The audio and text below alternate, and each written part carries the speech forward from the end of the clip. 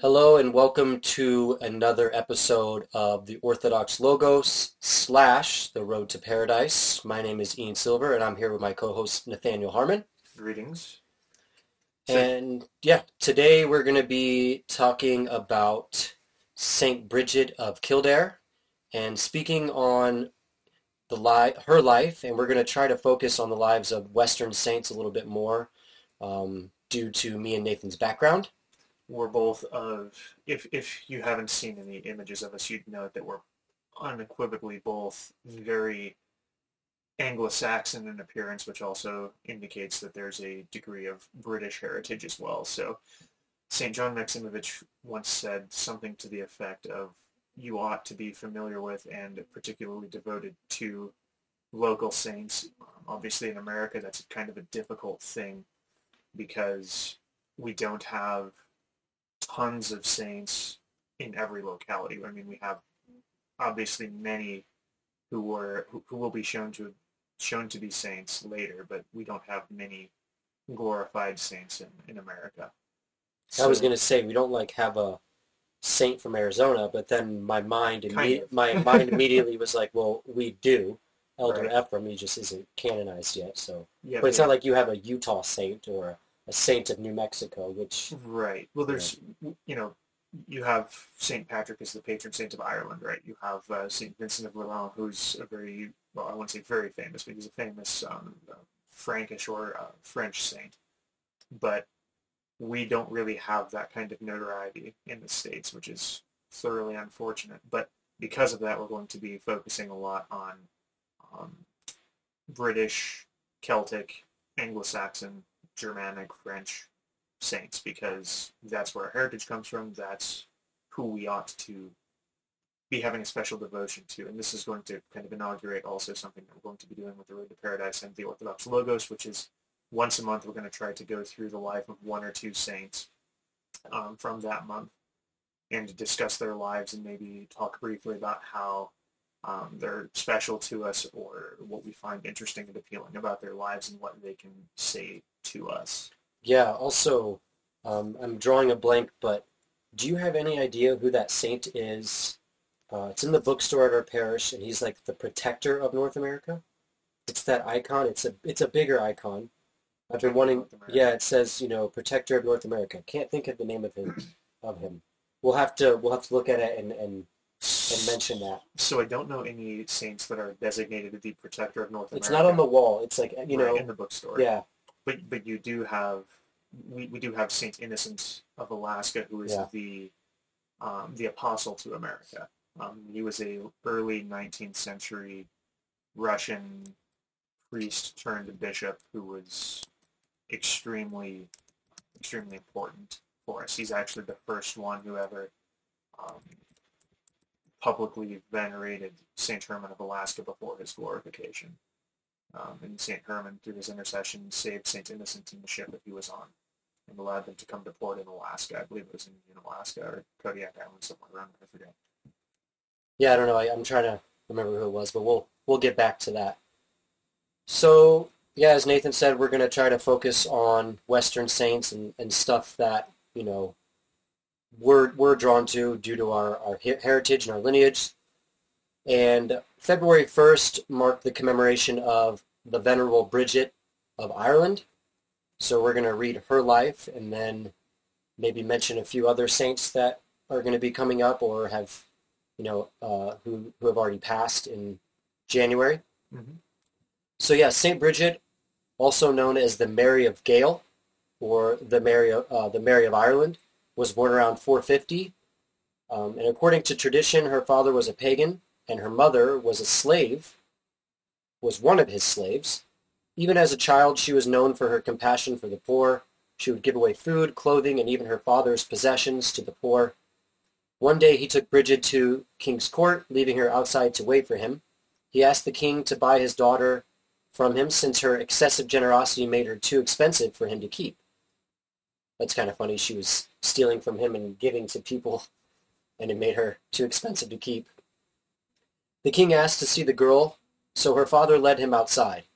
They were just in time to see her give away her father's sword to a beggar, The sword had been presented to her father by the king, who said, "I cannot buy a girl who holds us so cheap." Saint Brigid received monastic tonsure at the hands of Saint Male? Mael of I'm not going to try that. Ardagh. Arda? Arda. Maybe.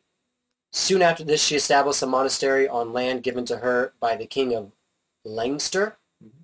The land was called Kildare, or Kildare, or the Church of the Oak. This was the beginning of women's Cenobitic monasticism in Ireland.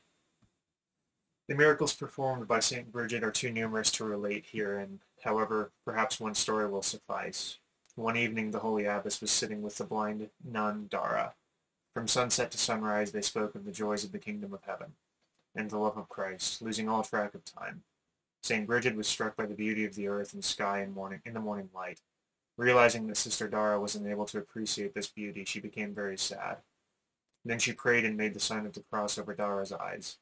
All at once the blind nun's eyes were opened, and she saw the sun in the east and the trees and flowers sparkling with dew. She looked for a while, then turned to Saint Brigid and said, "Close my eyes again, dear mother. For when the world is visible to the eyes, then God is seen less clearly by the soul." Saint Brigid prayed again, and Dara became blind once more.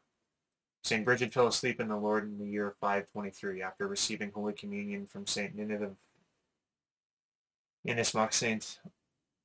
She was buried at Kildare, but her relics were transferred to Downpatrick during the Viking invasions. It is believed that she was buried in the same grave with Saint Patrick and Saint Columba of Iona. Late in the 13th century, her head was brought to Portugal by 3 Irish knights on their way to fight in the Holy Land. They left this holy relic in the parish church of Lumiar, about 3 miles from Lisbon. Portions of the relic were brought back to Ireland in 1929 and placed in the new church of St. Brigid in Dublin. The relics of St. Brigid in Ireland were destroyed in the 16th century by Lord Grey during the reign of Henry VIII. The tradition of making St. Brigid's crosses from rushes and hanging them in the home is still followed in Ireland, where devotion to her is still strong. She is also venerated in northern Italy, France, and Wales. I'm not sure why, but I honestly kind of got chills. Oh, same here. The initial thoughts that I had during the miracle of allowing her one of her nuns to see didn't go the direction I thought it was going to go, because for whatever reason I've read her life before and I don't ever remember reading that. To close my eyes again, dear mother, for when the world is visible to the eyes, then God is seen less clearly by the soul.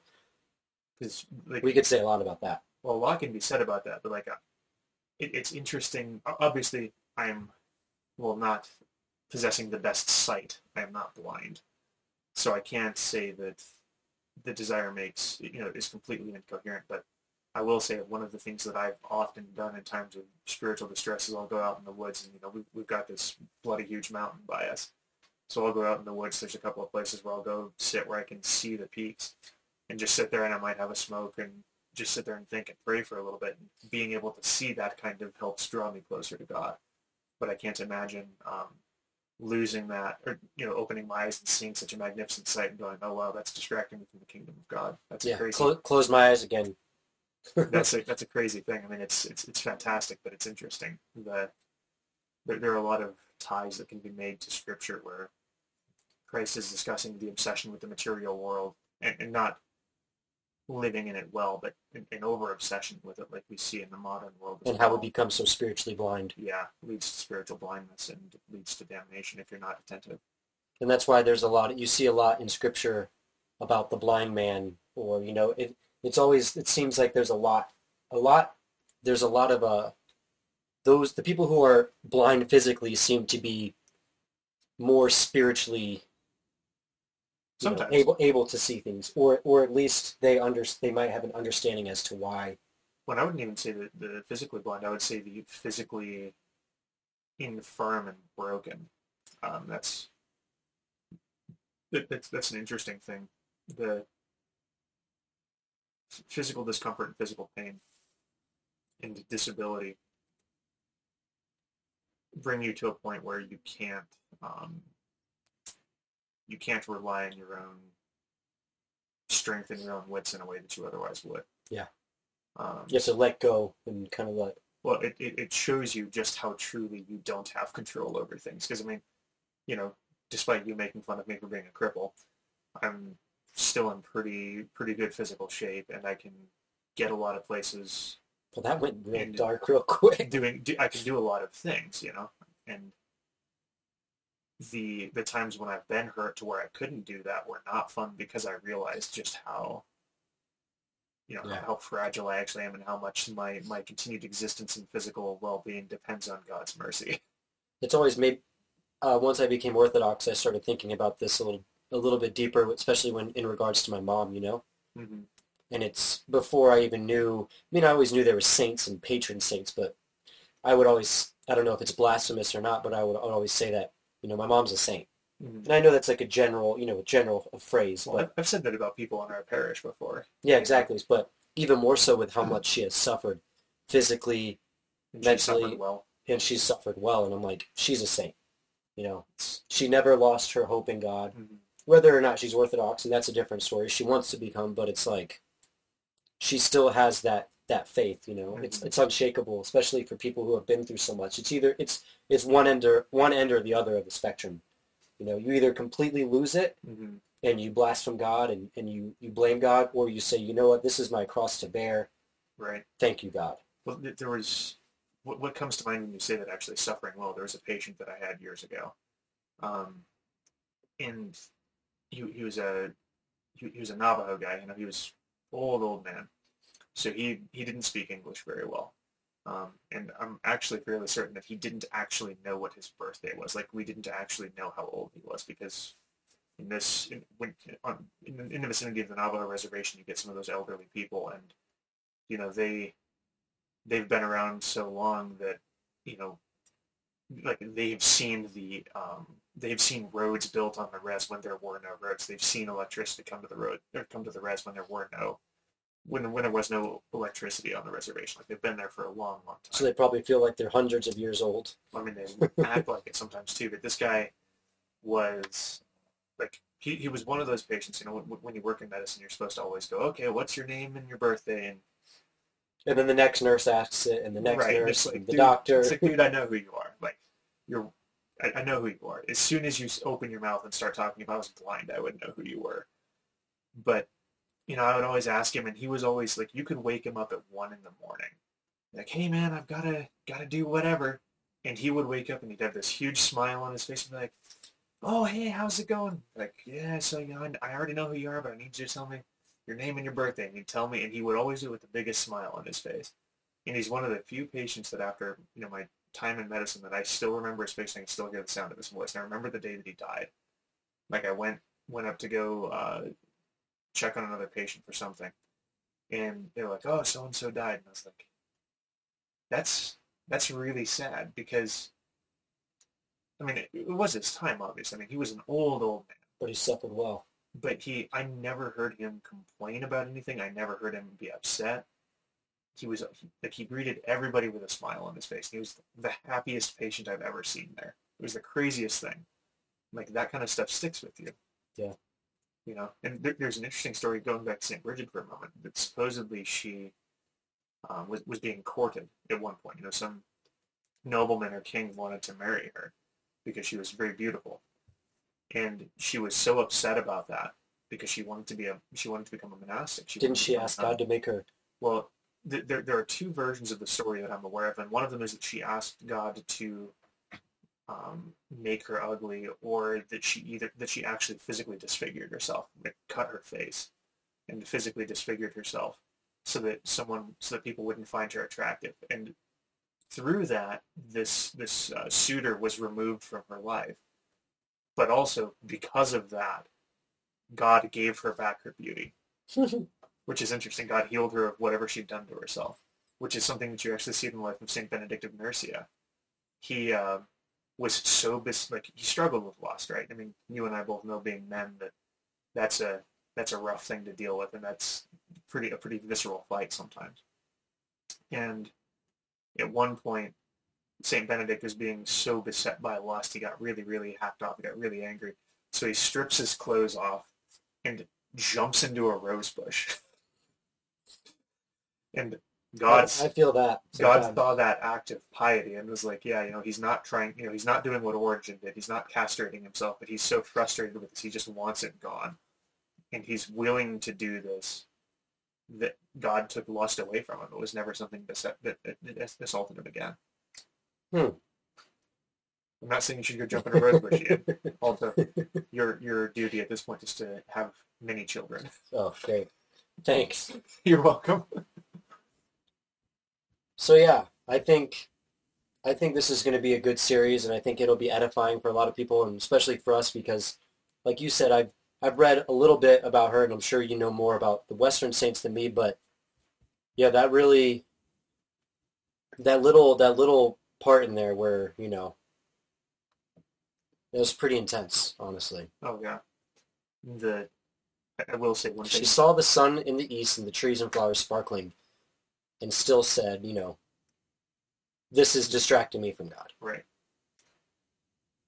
On a somewhat less spiritual note, it's interesting that her relics survived the Viking invasions, huh? Viking invasions, and what they're not talking about there is they also survived periods of invasion by the British and various other difficulties. But what they didn't survive was the Protestant Reformation. They did not. They did not. So, because it says it is believed that she was buried in the same grave as St. Patrick, which I also did not know. Right. I didn't know that either. But, there's some... I wouldn't doubt that there are some remains of her relics in the world. I pray that is the case. But the Church of Saint Brigid in Dublin? In Dublin, yeah. But Henry... It's Dublin. Yeah, depends on where you're from. Well, we're really going to live this up. Henry VIII is one of the worst historical figures that has ever lived, because the relics of so many... Oh yeah, it says they're destroyed. Yeah, that's right. The relics of so many venerable saints were destroyed by Henry VIII. Lord Grey. Who's Lord Grey? One of his chancellors, I think. But one of the sad bits, and we're Orthodox, we're not Catholic, so Thomas Becket is not I'm Orthodox. Thomas Becket is not an Orthodox saint, right?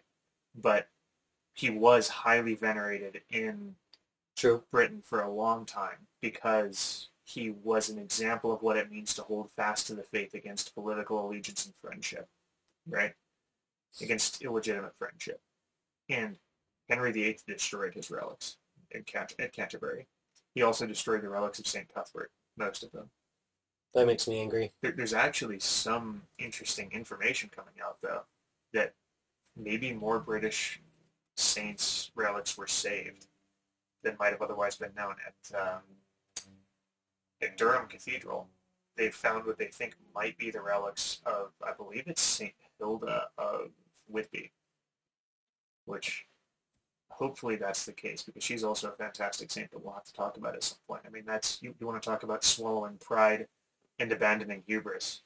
St. Hilda's one of the ones who did that in a way that I don't know that very many people would have had the wherewithal to do. So there's another article, it says, during the Danish invasion, her relics were translated to Downpatrick, which we mentioned, right, where they were buried with those of St. Patrick of Ireland and St. Columba of Iona. Mm-hmm. And then late in the 13th century, her head was extracted and brought to Portugal by 3 Irish knights on their way to fight in the Holy Land. They left this holy relic in the parish church of Lumiar in northern Lisbon. Portions of her relics were brought back to Ireland in 1929 and placed in a new church, St. Brigid of Dublin. So some of her relics are still extant, which is fortunate. I mean, we can definitely see the hand of God's providence there. Yeah, so, I mean, I guess we could touch on a few other saints that are going to be coming up, or was there any other ones last month? I think you were mentioning... There were a couple last month. St. Xenia? St. Xenia of St. Petersburg was last month. Yeah, that's right. She's, personally speaking, a saint that I'm very devoted to. And we'll probably get into that on another episode at some point. Yeah, it's a pretty rough subject. She's a wonderful saint, though. She really is. I had our spiritual father has a parish down in Florence, Arizona, and he puts on a deal where I want to say it's 50 hours 50 some odd hours. You know it's coming up, right? Another one's coming up? Yeah. Outstanding. Father asked if we wanted to do it. Depends February 11th through the 13th or something, or through the 12th. Yeah. So. But either way, it's 50 hours of, you have teams rotating through, praying a couple of akathist, and then couple hours each. And it's like an hour and a half, 2 hours a piece. And then you bounce, go to sleep if you're staying there, and someone else picks up and takes over doing the akathist. But Joseph, who's one of the catechumens in our parish, and I had the privilege of being able to pray Saint Xenia as akathist. And you didn't know this prior? I didn't know prior, and that made me very happy. Cool. I was digging through the list, and I saw that, and I was like, sweet. Well, this was not last year, right? That was technically last year. Last September? Yeah, September. Yeah. Wow. I was kind of bummed that we didn't end up with Tsar Nicholas II. But, Did someone? Yeah. And were you there for that?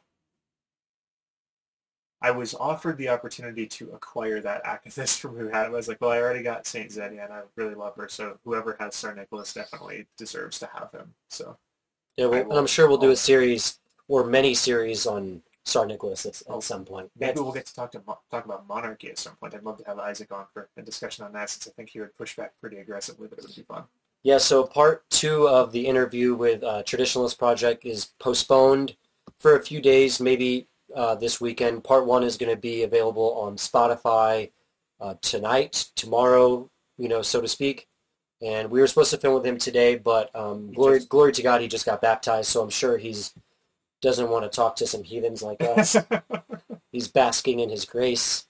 So yeah, pray for Isaac, Seraphim. Yeah, unless his godfather completely pulled another name out of the bag, but it sounds like Saint Seraphim. We can only hope. Shows Isaac, right? I don't have a problem with various cultures adopting a preponderance of one saint or another. So you definitely went with the whole Marian thing. I've met many people who. Well, why don't you tell people who your saint is and why? Maybe we have time for you to get into that briefly if you'd like. Okay, so as far as British saints go, I am actually superior to the allegiance to my heritage than Ian. Wow, I had no choice. I just have to throw a little bit of shade. Now, Ian took the name Panayoti, which is outstanding. Being named for the Mother of God is a wonderful thing. It's also a very big cross to bear. I'll take your word for it, not having to bear that particular cross myself. But I took, so my given name is Nathaniel, which is a name that I could have kept being Orthodox. But I ended up not. But you don't want to be like Joseph. Joseph's named for a pagan. But no, I was thinking about various names to take. I almost ended up going with the masculinization of Saint Xenia's name, actually. What would that be? Xenios, I believe. Xenios? I think. I'm not positive on that, but I thought about doing that. But then it dawned on me that perhaps I ought to look to Western saints for some reason. I'm not sure where this thought came from. And in doing that, I encountered Saint David of Wales, who's the patron saint of Wales. And I began to realize some interesting things then, because I lived in Wales for a while. And one of the reasons I actually went there to study medieval history, but I also went there to become Catholic, because I was, as anyone who's listened to the podcast knows, I was Protestant born and raised. Wait, you're not Catholic? No. Even though I might fool some people in that regard. But I went to Wales to become Catholic because I'd heard that you could become Catholic there without having the same kinds of renunciations laid on you as you would if you became Catholic in America, because as everyone knows, in America there are like all of the Protestant denominations and all of the weird, absurd beliefs. So the Catholics here are like, okay, yeah, if you're going to become a Catholic, we've got to make sure you're not going to be Pentecostal or Southern Baptist, or you're going to be Catholic. You're going to be Catholic. But in Europe, it's like, well, I mean, we've got kind of Baptists and maybe some Anglicans, and if you're Anglican, you're like 97% Catholic anyway.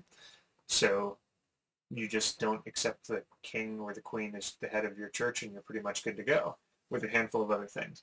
So I went to the UK for that to happen. Met with a Catholic priest a couple of times. His name was Father Carlos. Really nice guy. Was he Latin? Yeah. Well, he was Spanish. He was Filipino. He was a Filipino priest in Wales, which was hilarious. Great priest.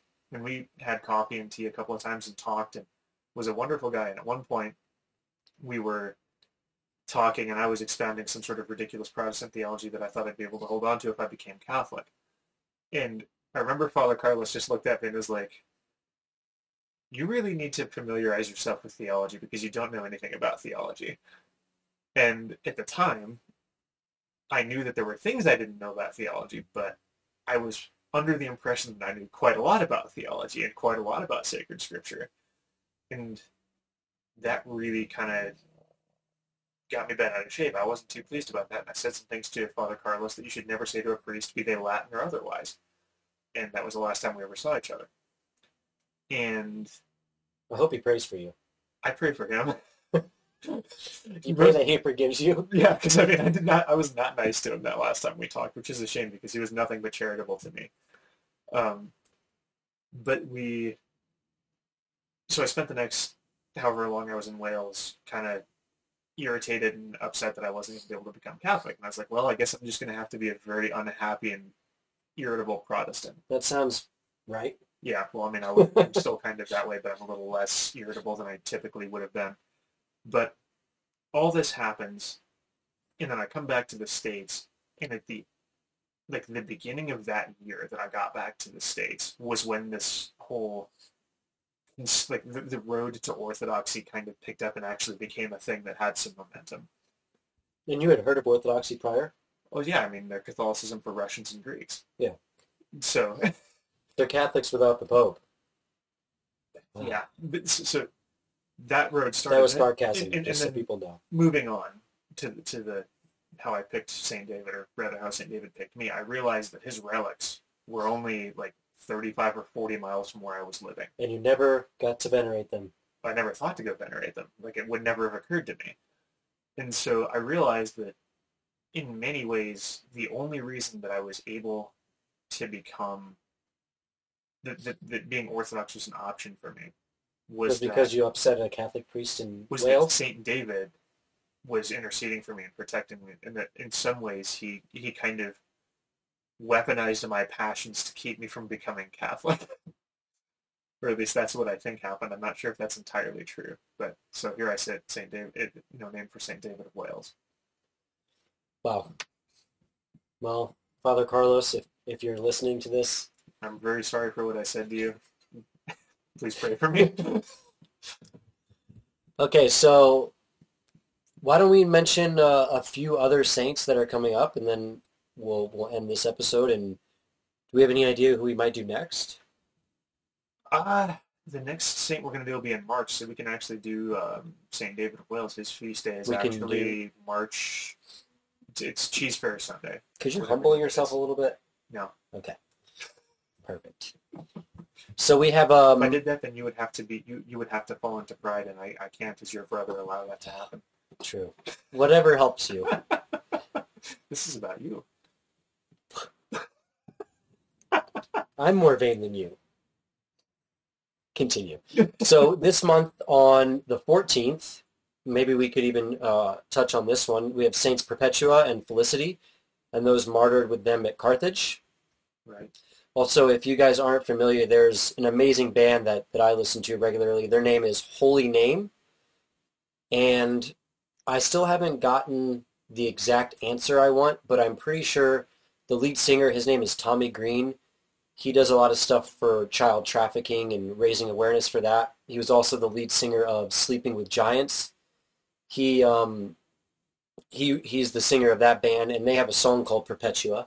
Interesting. Which is pretty epic. They're like a melodic metal band, but they use a lot of Orthodox imagery. I'm pretty sure he's mentioned some things. I'm pretty sure he's at least on the road to Orthodoxy.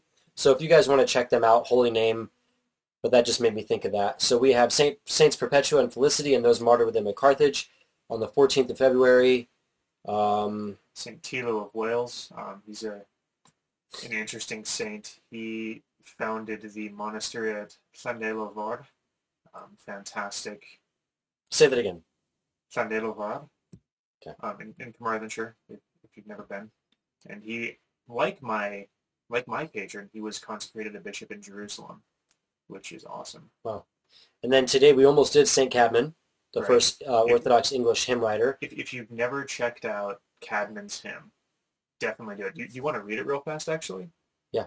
So St. Cadman was... The Hymn of Creation is what it's called. He was a lay brother at the monastery where St. Hilda of Whitby, or St. Hilda, was the abbess. So there's some definite um, continuity within Orthodox saints here. But go ahead and read the hymn. Yeah, so Cadman's Hymn of Creation. Now we should praise the heaven kingdom's guardian, the measure's might and his mind conception, work of the glorious Father, as we each wonder, eternal Lord instilled at the origin. He first created for men's sons heaven as a roof, holy creator. Then middle earth, mankind's guardian, eternal Lord, afterward made the earth for men, Father Almighty. I'm sure I did not read that the best way, but that's pretty, it's kind of a hard one to read. It's a really cool hymn. If you check it out on He even YouTube, mentions Middle Earth. well, Midgard is Earth, which is what it would be in Middle English, or Old Anglo-Saxon rather. But there's various musicians on YouTube that have put this to music, and it's a fantastic hymn. It's really cool to hear it sung. Do you have any recommendations?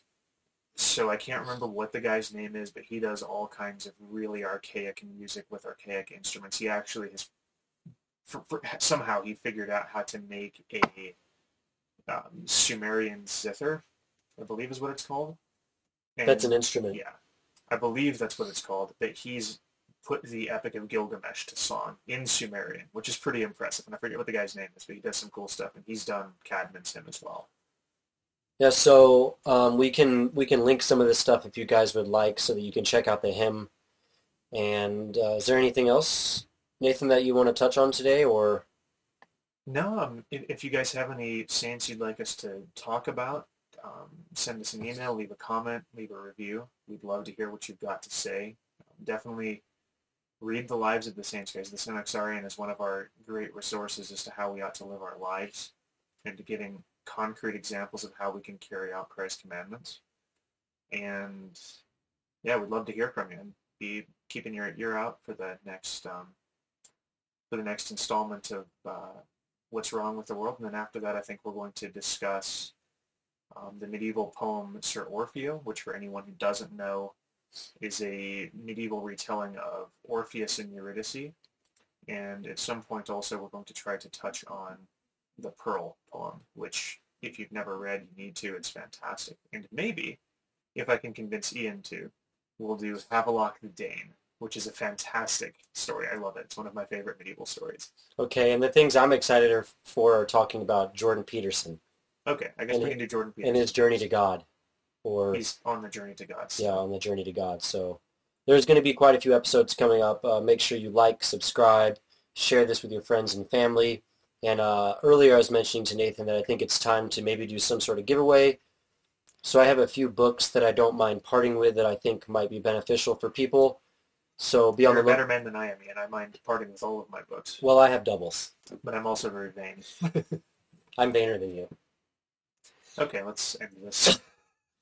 So yeah, I hope you guys have enjoyed the first installment on our Lives of the Saints. I'm probably going to continue to do these as well by myself on the Orthodox Logos, but I definitely enjoy doing them with Nathan. He's got a lot to say, and it always helps me learn. So I hope you guys enjoyed this. Make sure to give the video a thumbs up if it ends up on YouTube. We've been dealing with some technical issues. Our capture card for the camera has stopped working. We've tried numerous other options. So if this video does end up on YouTube, there will just be pictures to go along with it. Either way, it'll be on Spotify, Apple, Stitcher, I believe, is ready. I'm not exactly sure. But yeah, I hope you guys have a wonderful and blessed week, and we will hopefully talk to you soon. Cheers. God bless.